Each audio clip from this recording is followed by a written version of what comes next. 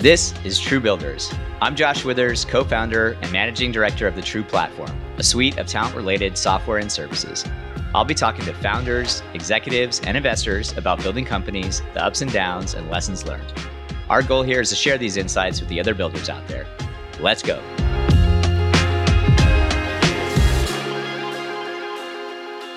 All right, here we are. You ready to go? Let's do it. Okay, I wanted to start out with a really softball question for you.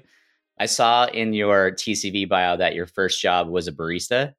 So I actually worked at Starbucks in high school and college. And so the hard-hitting question is, what's your favorite coffee drink today? Yeah, it's an excellent question, Josh. I'm really glad that you asked it.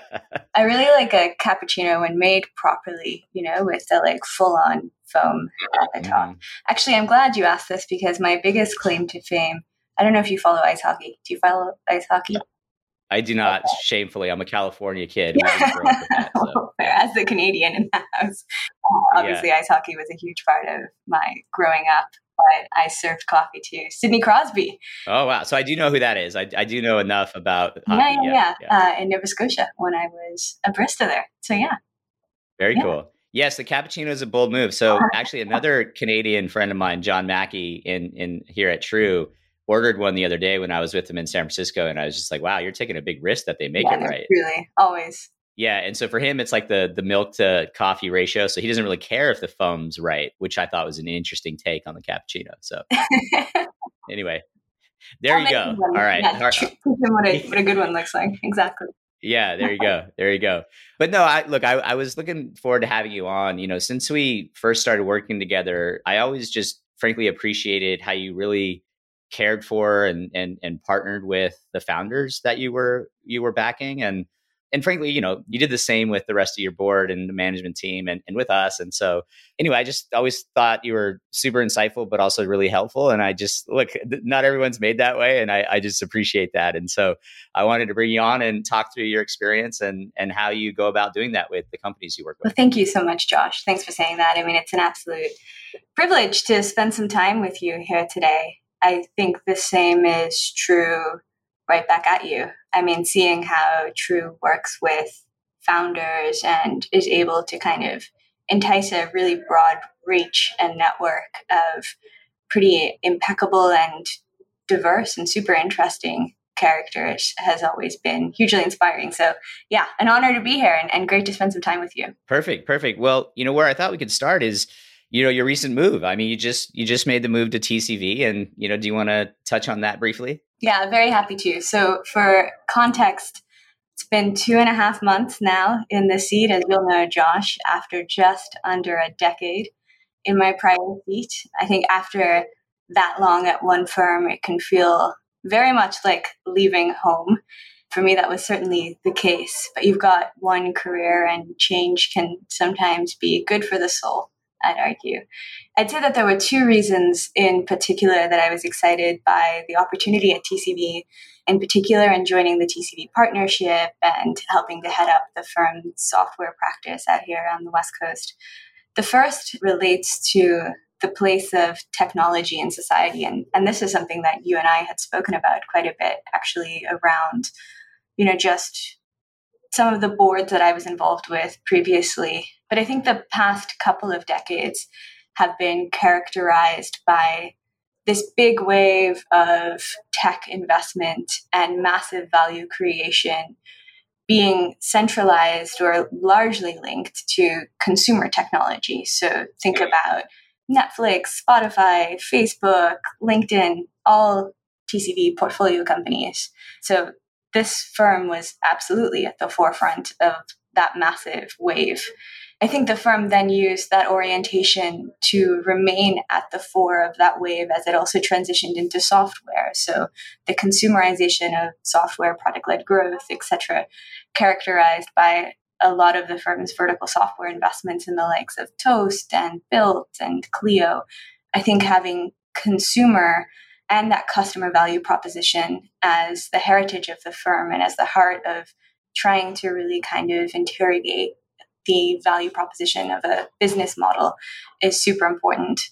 And I spent a lot of time during my gardening leave actually just studying the history of entrepreneurship. And to me, the core to success of so many iconic firms and founders has been that rootedness in customer value proposition. So Ford, Bezos, Senegal, that obsession with the customer is really important. And so I think regardless of the manifestation that technology takes over the next decade plus, I think that TCV's ability to properly evaluate and value that proposition puts it in pole position to continue to ride a lot of these trends and frankly be at the forefront of them. So that's the first reason. That was super important to me, like how does the firm approach value and what is really important when push comes to shove. I think the second thing, and can't be blind to the broader macro environment, but markets were turning. And I thought that a firm that had flexibility and proven capability in making money across the full continuum of growth would also be in pole position to really seize this opportunity of a volatile and frankly dislocated market. So to make that more concrete across TCV's 28-year history, they've made money in a lot of ways across that full spectrum of growth. And that to me was super important. Everything from venture growth to growth buyouts to crossover and publics. I think that flexibility makes a firm more resilient. And so I was super interested in, also honing my skill set around that. It's early days, Josh, but I'm having a fantastic time. I've never felt more motivated. Yeah, perfect. And I love the fact that you sort of went through the history of not only the firm, but I assume other firms you were looking at, and then just the landscape in general. I mean, it sort of ties into a question I had for you. How has the VC landscape shifted in the last, I was kind of thinking like decade, and then I was also thinking this is the last like 18 months, maybe you hit both or tie those together. And I don't necessarily mean in terms of like, what is the business of venture capital? I mean, in, investing in companies, and do you do seed or growth or anything like that? But I'm just like the how you go about being a VC and partnering with founders and companies. I'm curious what changes you've seen and through your reading and through your own experience and, through your search this last time around. So. Yeah, totally. I think maybe the best way of answering this question for me is how things haven't changed or what hasn't shifted in the VC landscape, including across the past decade I've been doing this, or even within the past 18 months. I came over to San Francisco, as you'll remember again, in mid-2021 when most people were actually leaving. Yeah, great timing. Yeah. Great. One of the things I noticed, though, is just how similarly folks think. Like we're all kind of reading the same things, listening to the same podcasts, wearing the same gilets. And though in many ways I don't feel cut from the same cloth, something about being from Newfoundland, having spent over a decade in Europe, etc. I'm totally not immune from this. I think it was Munger who said something like, mimicking the herd invites regression to the mean, which I think is definitely true. And so we all try to be contrarian, but by the very fact of the word that being contrarian is pretty unique, we all end up looking very similar. And I think 2021 was a really important lesson, both for individual investors and for firms across the board. We were all very much swept along in this massive euphoria. There was the vaccines that came out in early 21, approved super quickly. We had this global shift from offices to homes, and everyone was completely surprised by just how robust companies and businesses were, coupled with just vast amounts of consumer subsidized spending from stimulus packages. So there was this massive techno optimism, and I think that sentiment infected investors who went after tech firms almost indiscriminately, and valuations went bananas. Right? We all live that, and we all, in some way, shape, or form, are guilty of that. But in retrospect, with the benefit of hindsight, it's so easy to see how everyone got swept up. But pragmatically and kind of intellectually, it wasn't necessarily justified. I think people thought that the rate of technological innovation was going to improve dramatically, but it just didn't necessarily feel that way in practice, again, with the benefit of hindsight. one question is like, has something like AI, which I have no doubt we'll talk about in this session, changed any of this whatsoever? But I also question how investors are currently behaving. Are we overcorrecting in a similar sort of lemming form? Are we kind of shifting, or are we all shifting together? And are we all actually prepared to kind of be intellectually honest and curious consistently to challenge a lot of what might look like the right way of deploying and allocating capital? So that kind of market momentum behavior, will continue, obviously, but I think it's super interesting just to appreciate where the momentum is today and how we're all kind of moving together. Yeah, no, it's all super interesting. And I was having a conversation yesterday with someone who I hope to have on this podcast at one point. He's been associated with some of the sort of leading companies around AI over the last several years. I won't get into some of the details here yet, but he was talking about like kind of the same thing where, obviously AI is a super hot topic, and generative AI is a big one, and general AI.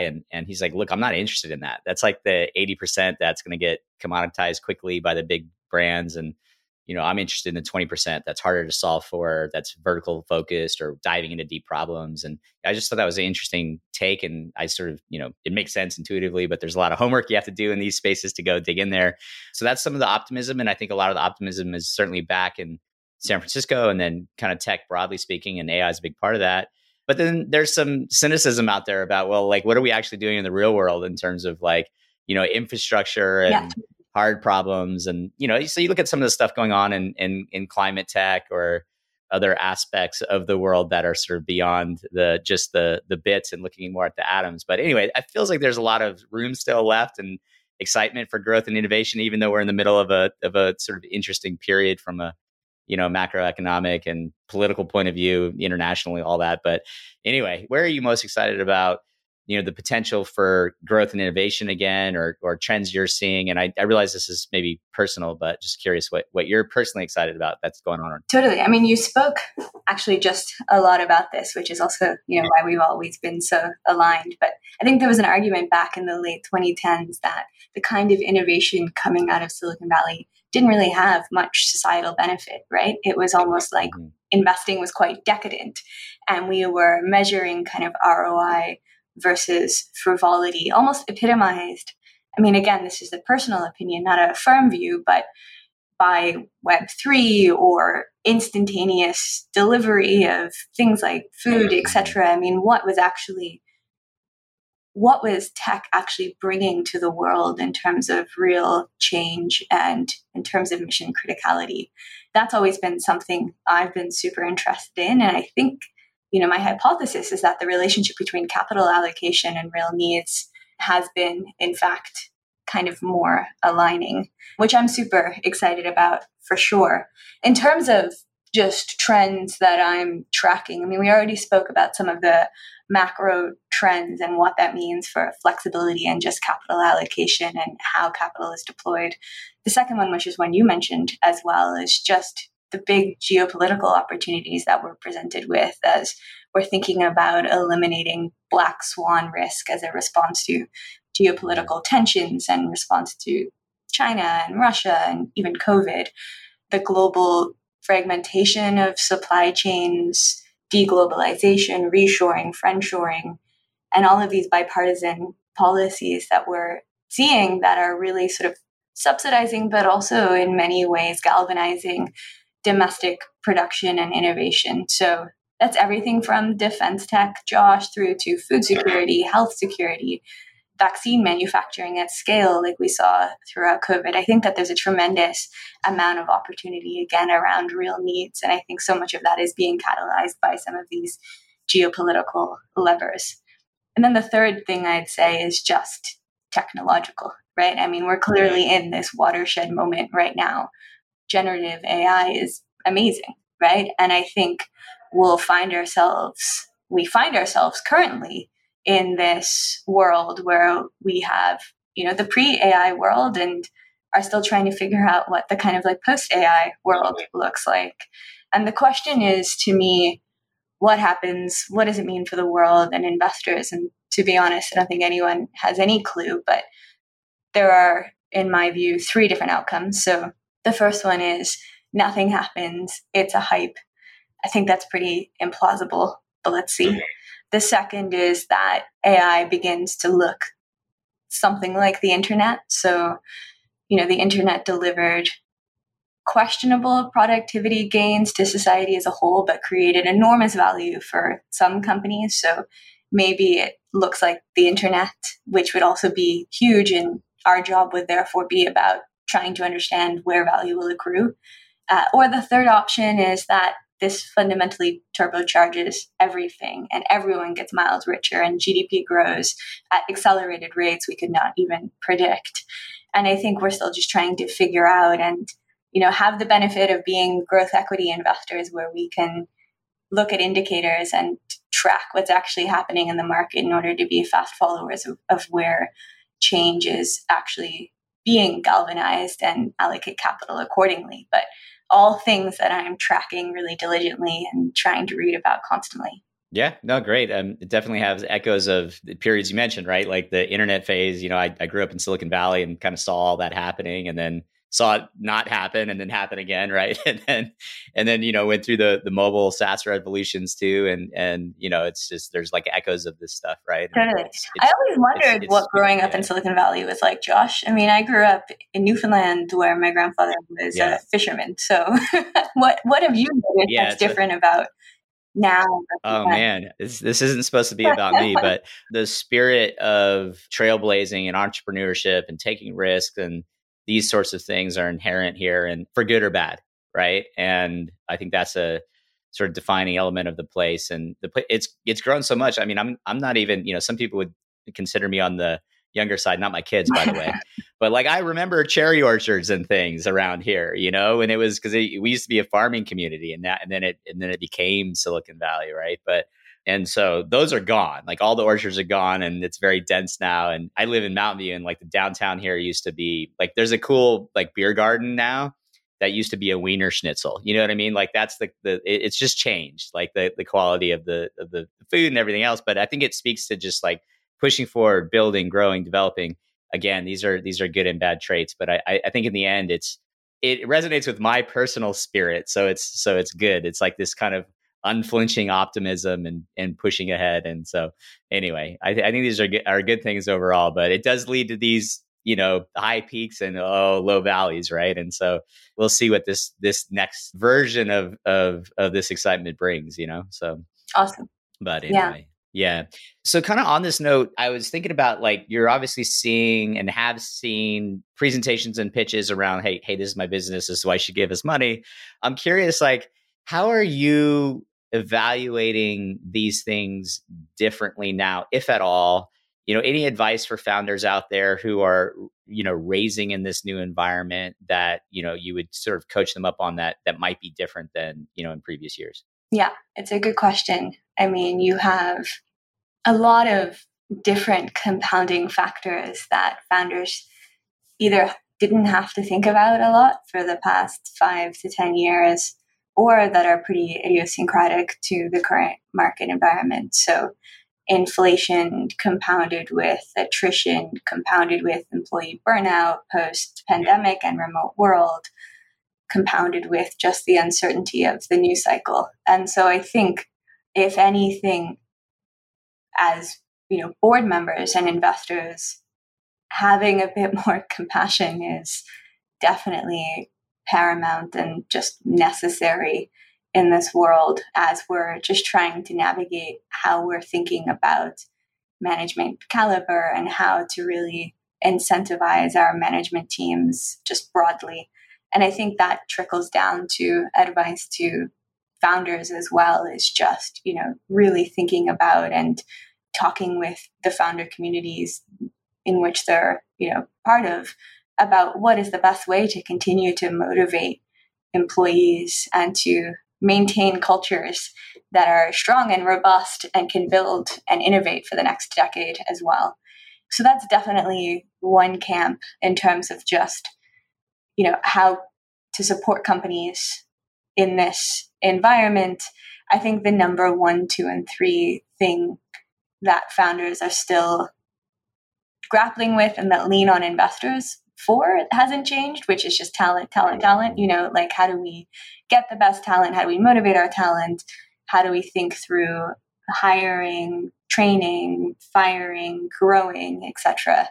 And so as investors, it's kind of incumbent on us to also read a lot about what that means historically and try to figure out for ourselves how to be in a good position to provide some of that advice and support.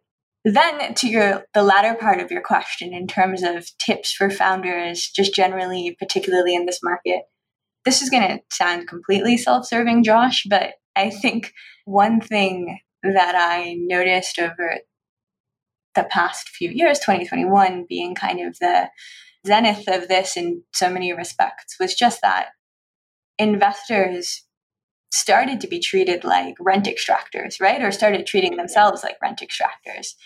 And I would suggest that we're not just a necessary evil, but we do actually have stuff to offer, right? I mean, we are constantly trying to ensure that we have our fingers on the markets, our fingers on the macro political pulse. We're constantly talking to people. I think when companies get new board members, they now have a group of semi-highly functioning people who will try to bend over backwards to help those folks succeed. So I would encourage founders to find the hungriest investors they can who equally have a chip on their shoulder and have something to prove. And that something to prove is relatable to founders as well. I think that capital was a commodity for so long, but fundraising is such a unique opportunity for founders to figure out who they actually want to partner with and who they could actually build something with. So ask questions, do diligence on investors, treat it as a partnership instead of as a one-off thing that you're dreading. As I was doing my very extensive diligence on TCV, I was overwhelmed by the sheer number of positive references that the firm got, in particular from the companies with which they've partnered over the years. And I just say, look for a partner like that. Yeah, it's a great point. And, you said venture folks and investors aren't just, rent seekers. And I'm like, well, not, hopefully not all of them, right? Unfortunately, there are some that's the case. And that's why I think, to your point, references is so key, right? It works both ways in that regard, the diligence. And then kind of on that note, I mean, I do think there are different philosophies around supporting founders from a board perspective or an investor perspective, maybe an advisor or whatever, maybe not even formally on the board. But what is your philosophy? How do you sort of think about the best way to partner with a founder or a founding team? I mean, you touched on some of it already, but totally. I'm just curious. And you'll have seen this firsthand. I'd say it's twofold. One, and this is obvious and, is a common phrase used in the investment community, but is actually one of the best pieces of advice I'd ever been given. But it's just that the real relationship is not in the boardroom. It's outside of the boardroom. This should take up a lot of time. And it should also therefore mean that investors are pretty diligent about the number of boards they're on. Firms that take more of a concentrated portfolio approach are going to be the ones who are pounding the pavement for you day in and day out. And related to that, secondarily, I think that trust is about knowing that you can disagree, that you can really get into an argument, but that other person will still show up tomorrow and give you 100%. It's not about agreeing on everything. It's really about intellectual honesty and debate and curiosity and having that kind of mutuality of respect. So I'd say those are my two key takeaways from the partnerships I've had the privilege and honor of being privy to. Oh, that's great. So I did a panel recently with a group of founders who were pretty early stage. And so their questions were maybe different than, growth and beyond. But they were sort of the usual, or not the usual, but the super important topics, right? Like talent acquisition and, when do you hire senior versus junior? How do you assess people? A little bit of conversation around the sort of remote versus in-person debate. I'm sure you're getting some of those questions too, but are there others? What are the most common sort of support questions you're getting either from firms or places you're invested or just entrepreneurs in general that you happen to know in your network or your meeting or mentoring or whatever? Yeah, the number one question is always like, what are you guys seeing from other companies in X, Y, or Z? Mm, And right now, I'd say the yeah. X, Y, or Z is about operationalizing AI. And Mm, how should we be thinking about what the threat is to our company, where value is at risk, what part of our moats are still sustainable, but also like what are we supposed to be doing right now? And TCP have been really trying to leverage just the depth of our portfolio to help our partner companies, our pipeline companies, our portfolio companies answer some of these questions. So we've tried to create a preliminary value at risk framework that folks can run their portfolios through. We've tried to create a database of different case studies of what folks are trying to do in order to stay on top of these. So some of the best practices we've seen include some firms who are creating a synthetic P&L, right? So if they were to create a competitive firm from scratch using native generative AI, what would that firm look like? What would the P&L look like? And how should they think about operationalizing AI to kind of begin to replicate that synthetic company? So just going back to first principles. But I would say that just being, again, that kind of knowledge resource and trying to collate a lot of these different ideas from across the board and present a kind of coherent example of best practice and suggest what might be good and what might not be helpful is one of the other purposes of investors, of course. hmm hmm Great. Do you have a stance one way or the other on the remote versus in office debate? I have like a personal stance, which is that it is I mean, I think you're in the so office right now, right? So, well. Case in point, Josh. yeah. I just think that listen, like it won't surprise you just given everything else that we've spoken about here today. But if I think relationship is important and I think trust is key, then so much of the input to both of those things is just actually understanding how people work and are motivated and are incentivized and building up that social capital that is far and away been depleted over the past few years of not being hmm together. And like maybe you can do that in offsites, but I feel like people are so awkward in offsites regardless, even if we all work in the same offices together.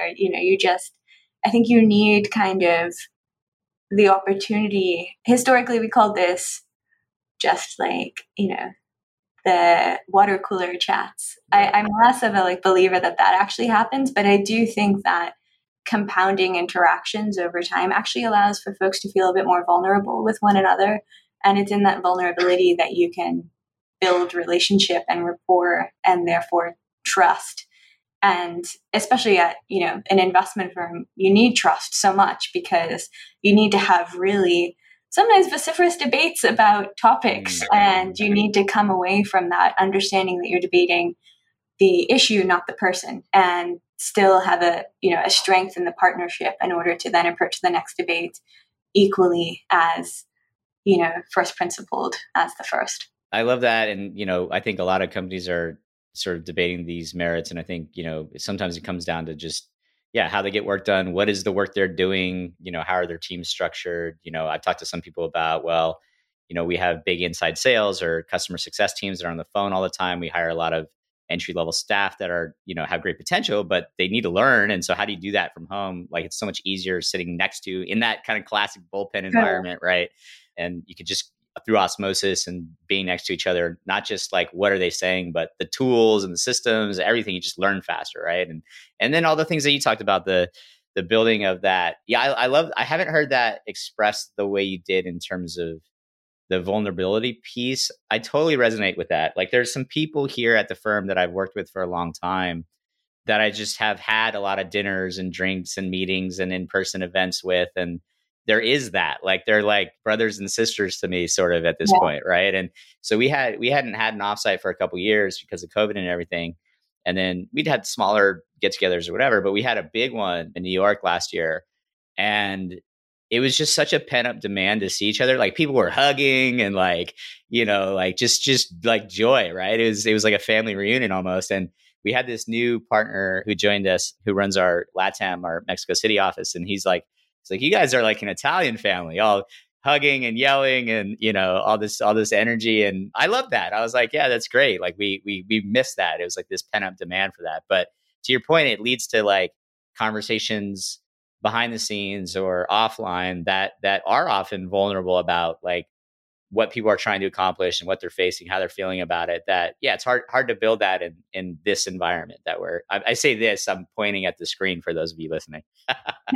So anyway. Totally. Yeah. I mean, the other way of thinking about it is like you use the family analogy. I like the team analogy, right? Sure. Like you can't have a sports team when you're all training in silos. It just doesn't necessarily connect properly. You need to understand how people think as well, which I just believe is something that you get from spending more time proximately with people. Now, this is not to like in any way forget that remote work also allows and permits a lot of flexibility to folks, and therefore there's like a lot of cases in which some more autonomy is needed in that relationship between employers and employees, of course. But I think we can still do that in a construct that is just also about galvanizing more productivity and output for a firm predicated on ensuring that the relationship between people is as strong as possible. Yeah, no, I think that's right. And I mean, I think it's funny because we talk about like, okay, the office versus remote debate. I mean, I think the reality is everything's hybrid. It's just what percentage is in person versus not. But like literally everything is hybrid. Even if you're in the office 5 days a week, you're going to be talking to someone in a remote way, right? Like other people on the team or customers or whatever, right? And so, yeah, everything's hybrid. It's just like, what's the sort of percentage and how do you structure that? And so my advice to these founders the other day was exactly that. Like, don't just wing it and go, hey, intuitively, I want to be working from home, so we're doing that. Like, no, what's the cadence for communication? What do you miss from that? And how do you sort of supplement it? Like, is it with in person? Is it with structured video calls? Like, do you need 2 hours instead of 30 minutes? Like, what are you doing to really think through the challenges and the sort of pros and cons of the way you're set up? And so, but yeah, I mean, in my mind, everything's hybrid. It's just your percentages, right? So totally. I was listening to this great Tyler Cowen lecture that he was giving at LSE last week on AI. And he starts off with saying, like one thing that's just going to be more important is kind of charisma and how folks show up. And I think maybe another way of saying that that's more relevant to this conversation is just like relationship really is going to matter. And so much of like, if you break so many jobs down, so much of it is about relationship and sales and, properly understanding what you're putting out and what that other person needs. And therefore coming to, optimized endpoints together. So I hear you definitely. And I think that there's going to be a, continuous discourse around this and trying to crack what is the right way of doing things. I don't pretend to have any answers here whatsoever, just personal preferences and, dogmatically strong views on the importance of in-person relationship building. Oh, that's great. I mean, that's kind of the whole point of these conversations, right? Is to just get a variety of perspectives. And, hopefully what people take away is they resonate and find pieces that fit within their framework. And maybe it's a little bit from you, a little bit from someone else, and they create their own unique worldview from that, right? And that's great. So you also touched on something that I think a lot of people are struggling with is you very, very briefly mentioned it, just like kind of burnout from the last few years. And I think it's been both like this sort of isolating remote work in some cases for people who have always been in offices or in the field or, with people. There's been other demands on them, whether it's COVID related or, and more recently, sort of, economics issues. And so there's just been a lot, right? And I've talked to a lot of executives recently, great executives who are basically saying, I'm out, right? They're doing like fractional, they're doing consulting, they're doing interim. We launched up a new business around this time called TrueBridge that does that. And so like good for us because we get to capitalize on like all this talent that is now sort of looking for those types of roles. But it just speaks to the fact that I think people are sort of like, look, I've been just burning hard for a few years now or longer. and I don't want to do it right now because it's rough out there. And so I guess my question kind of on the back of that whole monologue there is, how do you personally stay energized and fresh, and how do you think about making sure that you show up the right way? Yeah, something I think about constantly, though I would argue that I've never been hungrier than where I Yeah. am now, over 15 years into my career. Part of that is attributed to the fact that I did have some time off Mm. between firms. And it became abundantly clear to me in that time that work is my hobby. Like, I would still be getting up super early, reading as much as I possibly could about technology and entrepreneurship. And, I went to Japan, South Korea, and Taiwan because I read Chip War and became obsessed with semiconductors. So, like, maybe I'm a massively outlying nerd, but I feel like finding that passion is super important to not getting burnout. And I feel so, just blessed and lucky to be in this job that provides me with that level of fulfillment. But what also I think, when I travel a ton and travel is super important for the job and can be really energizing.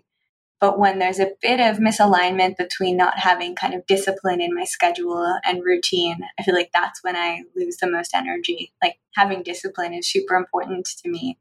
Also having perspective, right? So much of my time off was spent with my family. And I find having that kind of orientation as the reason you're doing so much of what you're doing to be the best method for really kind of orientating oneself in the world and appreciating.